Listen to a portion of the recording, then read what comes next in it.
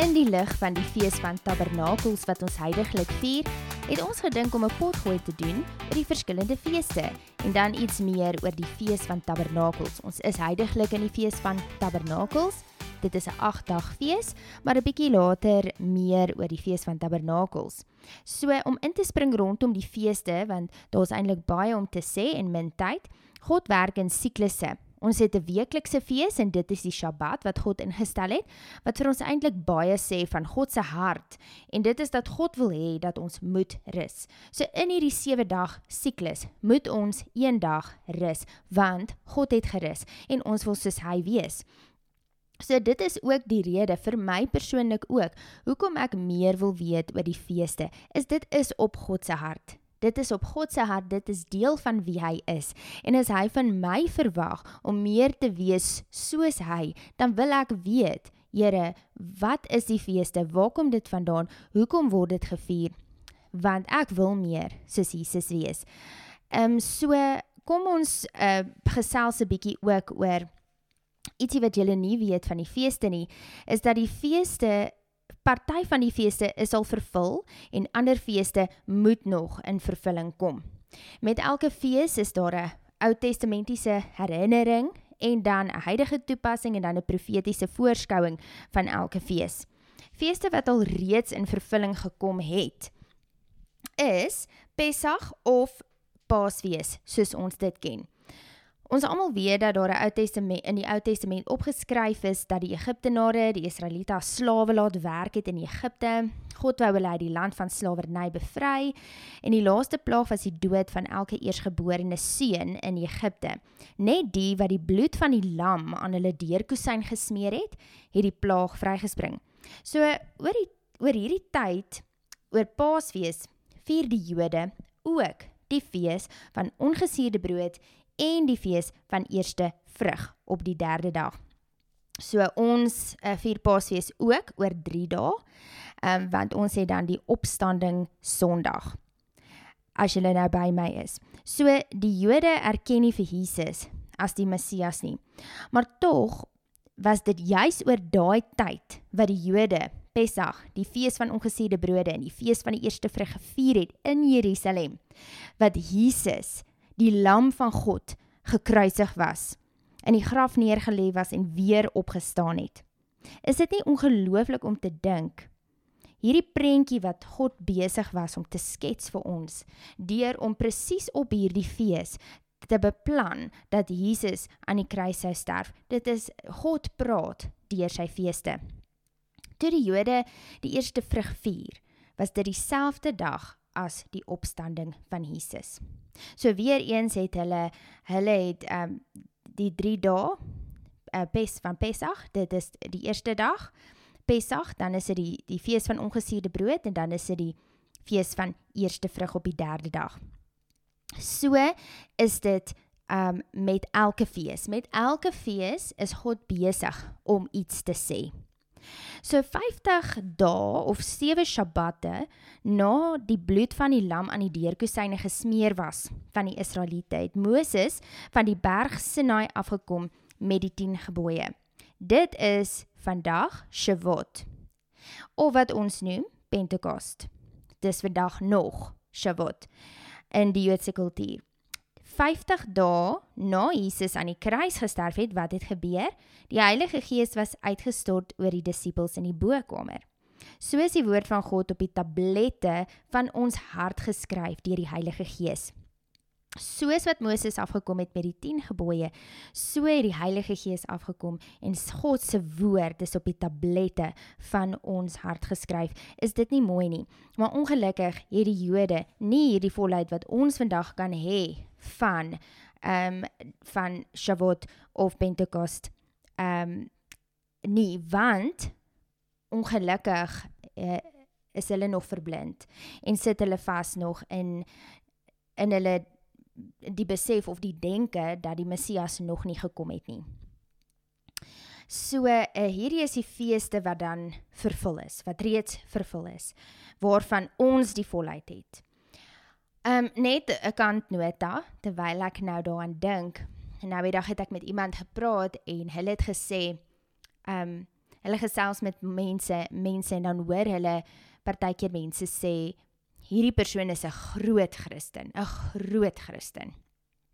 En dan wonder sy, wat bedoel hulle as iemand sê, iemand anders is 'n groot Christen. Maar nou het sy tot die besef gekom, daar is iets nog beter as 'n groot Christen, en dit is 'n Jerusalem Christen. So, dit was vir my interessant dat sy dit gesê het, en ons het eintlik so 'n bietjie gegiggel daaroor, oor hoe sekere mense in kategorieë plaas. So, vanoggend, of wanneer ook al jy luister na hierdie potgooi, weet net dat daar is nie so 'n ding soos 'n Jerusalem Christen of 'n groot Christen nie. Ons almal is maar net op 'n pad met die Here, besig om te stap met hom en besig om te leer, soos wat ek gesê het, jy weet, wanneer die Here dit op jou hart druk, om te weet oor die feeste, en om daai deel van God se hart beter te leer ken, dan doen dit. Spring in en doen dit. Dit is so mooi. Dit is so mooi hoe God vandag nog deur sy feeste met ons praat. So, hierdie is dan met ander woorde, soos wat ek nou net gesê het, die feeste wat reeds vervul is, waarvan ons die volheid het, maar die Jode het nog nie besef dat die Messias het al reeds gekom nie, en dit was Jesus, die ene wat hulle juis gekruisig het. So, dan het ons die volgende fees wat nou in September plaasgevind het, en dit is Rosh Hashanah, of die ander naam vir hom is Yom Teruah, of die fees van trompette. So, hierdie is alles ook baie nuut vir my. Ek het nou eers begin leer oor die verskillende feeste, en is vir my baie interessant wat die toepassing van dit altyd is, ook waar dit vandaan kom, hoe dit heiliglik gevier word en ook in die toekoms. Rosh Hashanah is ook die Joodse nuwe jaar, en dit is dan die begin van 'n 10-dag periode van introspeksie en belydenis deur die Jode. Dis hoe dit heiliglik gevier word, en ook in die verlede. Tydens hierdie tyd word die deel van Isak wat weggevat was om doodgemaak te word deur Abraham gelees uit die Torah. Die ram wat voorsien was in plaas van Isak se lewe. So dis dalk heel moontlik nou waar die trompette vandaan kom, soos die ramshoring.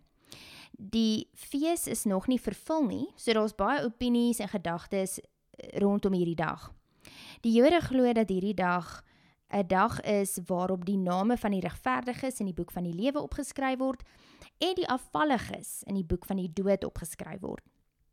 Jou bestemming is egter eers seker 10 dae hierna, wanneer God sy finale oordeel gaan uitspreek. So, tussen Yom Teruah en Yom Kippur het almal dan 10 dae om te besluit wie hulle kies. So, baie glo dat Jesus se koms sal wees oor die fees van trompette. Dit is nou bespiegelinge en wat verskillende skole dink, en die oordeel kom dan met ander woorde hierna, om die boek van Openbaring te vervul. So, volgens die Joodse geloof is Yom Kippur die heiligste dag op die Joodse kalender. Dit is weer eens 'n dag van introspeksie om jou eie hart te ondersoek. Ons kan nie verseker weet nie, maar daar is 'n groep wat glo dat die fees van trompette en Yom Kippur 'n voorskouing is van die koms van Jesus en sy oordeel oor die aarde. Daar is ook sommige wat glo dat Yom Kippur val oor 'n tyd wat die Jode dan besef dat Jesus toe al die tyd die Messias is, die ware Messias is. So dit is so interessant om op Yom Kippur te besef dat wanneer dit hulle heiligste dag is, dat ons op hierdie dag vir hulle kan bid en vir die Jode kan bid, dat hulle oë sal oopgaan om Jesus aan te neem en te besef dat hy werklik die Messias is. So, toekomstig hoe hulle dink dit sal vervul word, Yom Kippur vervul sal word, is dat daar eers 'n routydperk gaan wees, vir Jode, om te besef dat hulle voorouers nooit die volheid van hierdie feeste gehad het nie. En dan gaan dit 'n blye tyd wees waar hulle hom vier. En uiteindelik die Messias sien, hulle Messias waarvoor hulle so lank gewag het, besef dat hy's al die tyd hier en het op aarde geloop. So dan kom ons by die laaste fees, en dit is dan die fees van Tabernakels, waarin ons huidiglik is. Die Jode word in hierdie tyd herinner aan hulle voorouers, wat in die woestyn in tentjies of soekas gewoon het. So huidiglik vier die mense die tyd om soekas self te bou, deur om soekas self te bou, en hulle huise en in hulle huise, en dan hulle kindertjies vir die week daarin te laat bly. Dan eet hulle ook kosse van verskillende nasies om die toekomstige toepassing van die fees te vier, wat opgeskryf staan in Sagaria 14.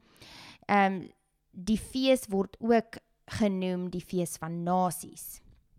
Omdat Sagaria 14 sê, dat daar 'n tyd gaan kom wanneer al die nasies na Jerusalem reis, om die fees van Tabernakels daar te gaan vier. So jy kan ook self dit gaan lees in Sagaria 14 vers 16. Die fees van Tabernakels is 'n 8-dag fees. En die syfer 8, in Bybels gesproke, beteken ewigheid. So, in die fees storielyn, maak dit dan nou sin dat dit eers moet Yom Teruah, Yom Kippur wees, want dan kom die ewigheid. En dan kom ons uit die fees van trompette en oordeel in die fees van Tabernakels. So, ek weet nie of julle besef wat ek sê met die storielyn nie, maar as julle bietjie meer en dieper in dit ingaan, dan, daar's net so baie om te sê oor die feeste, wat ek nie alles in hierdie een pot gooi kan sê nie, maar as jy op jou eie reis gaan, die dieptes van die feeste is baie, baie ryk. So, ons kan met 'n hele pot gooi, of selfs 2 potgoeie, stil staan net op een fees. So, hierdie is nou net baie opgesom, waaroor die feeste gaan, en waar dit vandaan kom, en hoe die Jode dit vier, en hoekom hulle dit vier. So, dit is 'n mondvol, so, wanneer ons terugkom na die breek, dan gaan ons gaan net bietjie dieper gesels oor spesifiek die betekenis van die fees van Tabernakels. Ons het gisteraand biduur gehad by LCF, rondom die fees van Tabernakels, en dit was net 1 uur gewees van ons tyd wat ons vir die Here gegee het. Ons het aanbid, ons het die ramshoring geblaas, en dit was net spesiaal om stil te staan en ook te onthou dat hierdie wêreld is net ons tydelike woning. Ons het 'n ewige woning waartoe ons op pad is. Maar meer daarvan wanneer ons terugkom na die breek.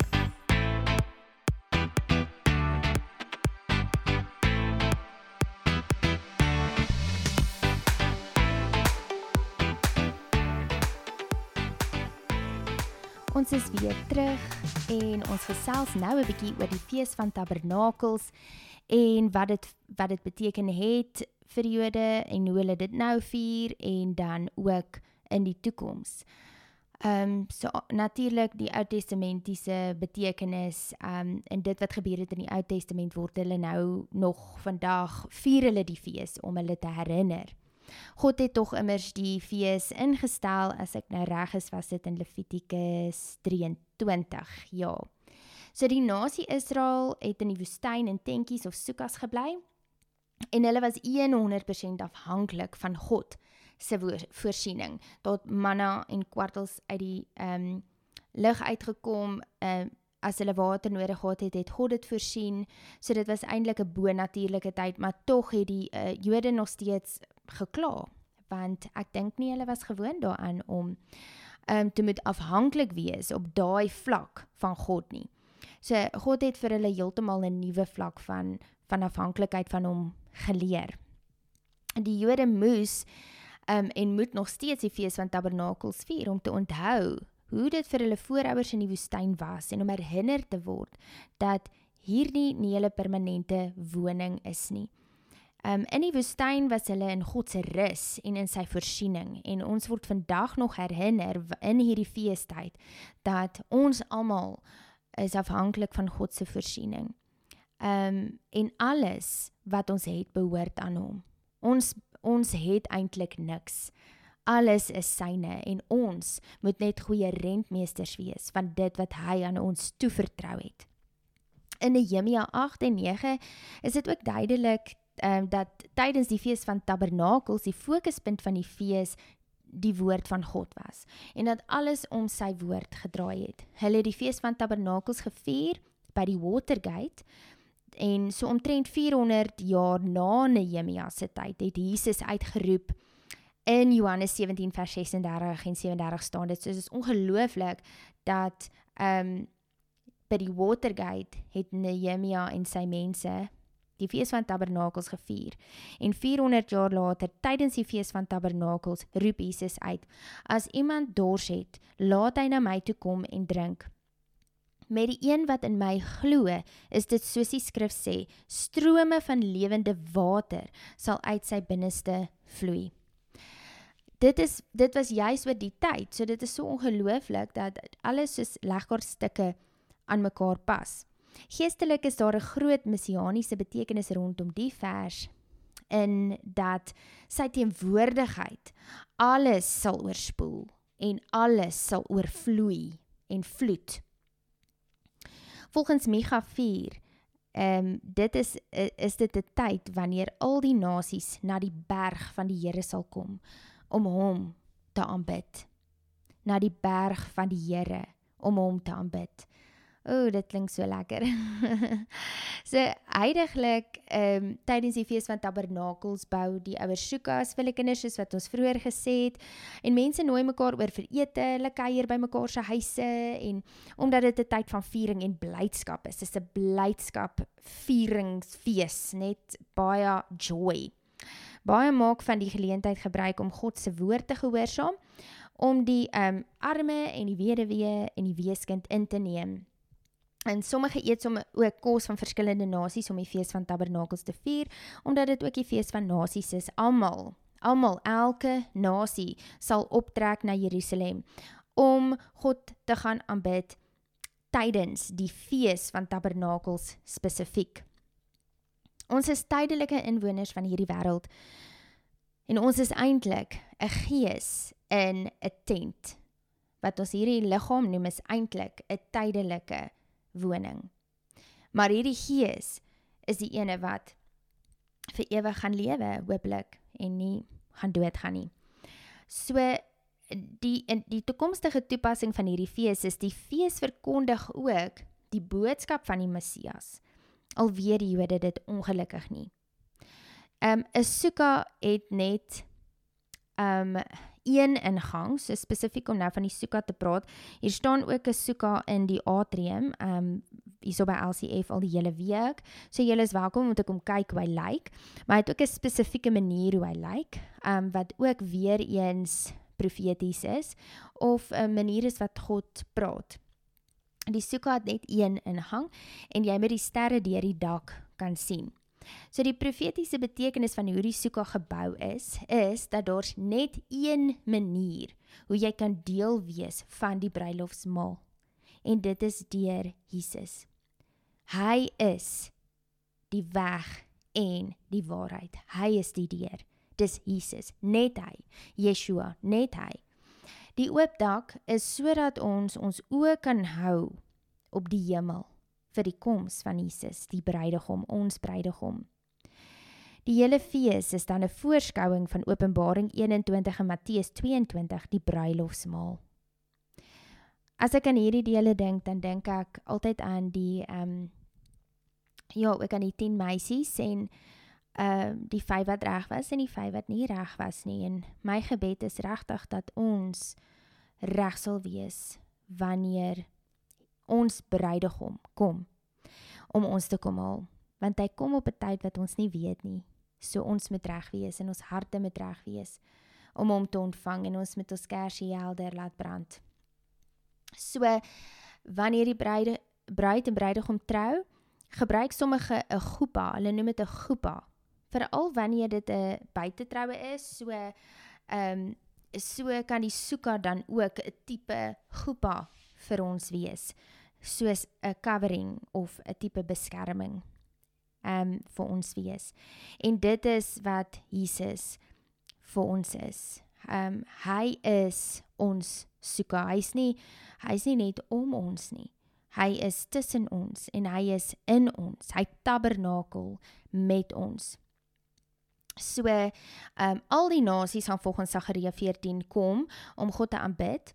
Anders is daar eintlik 'n vloek wat rus op die nasie wat nie kom nie, en dit is dat daar geen reën sal wees nie.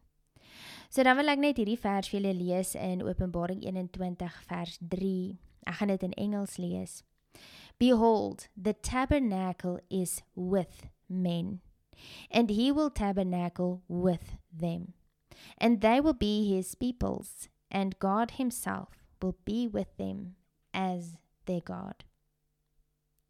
So Jesus is om ons, en in ons, en deur ons. The word became flesh, and he tabernacled among us. Dit is John 1 vers 14. So, die fees van Tabernakels, soos gesê het, word in 8 dae gevier, en die syfer 8 se Bybelse betekenis is ewigheid, of overflow, of opstanding en 'n nuwe begin. So dit is waarna ons uitsien in hierdie week, tydens die fees van Tabernakels. Ons sien uit na ewigheid, saam met ons bruidegom. En ons is dankbaar dat ons van die overflow van sy teenwoordigheid kan leef. Ons glo in sy opstanding, ons glo in sy kruisiging, en saam met hom gaan hy begin die nuwe aarde en die nuwe hemel bring. En ons gaan saam met hom heers. So, dit is 'n ongelooflike vooruitsig en ietsie om aan vas te hou en te oordink in hierdie 8 dae waarin ons heiliglik is. Ek hoop hierdie potgooi het julle geseën. Ek hoop dit het julle ietsie geleer wat julle dalk nog nie geweet het nie. Ek het baie geleer deur om op te gaan lees oor die verskillende feeste, spesifiek ook vir hierdie potgooi, sodat julle ook deel kan wees van die blydskap in die blye tyd waarin ons tans is. So ons hierso by LCF nooi julle uit om hierso die sukkah te kom besigtig, en om rond te loop en net en om te sit en net stil te raak en te onthou en herinner te word. Dan wil ek ook vir julle uitnooi om vir ons terugvoer te gee oor die inspirasiestasie by terugvoer@livecf.org. En indien jy 'n getuienis het wat jy dalk wil deel, hier op die inspirasiestasie, wil ons hê dat jy met ons in kontak moet kom, en dit is deur 'n e-pos te stuur na testimony@livecf.org. Okay, so dit is terugvoer@livecf.org, en dan is dit testimony@livecf.org. Onthou, hierso glo ons by die inspirasiestasie dat almal 'n stem het en almal het 'n getuienis. Elkeen van julle wat luister is kosbaar vir die Here. So dankie dat julle luister, dankie dat julle deel is. Dit was lekker om te kuier met julle en te gesels. Ons gesels dan weer volgende week.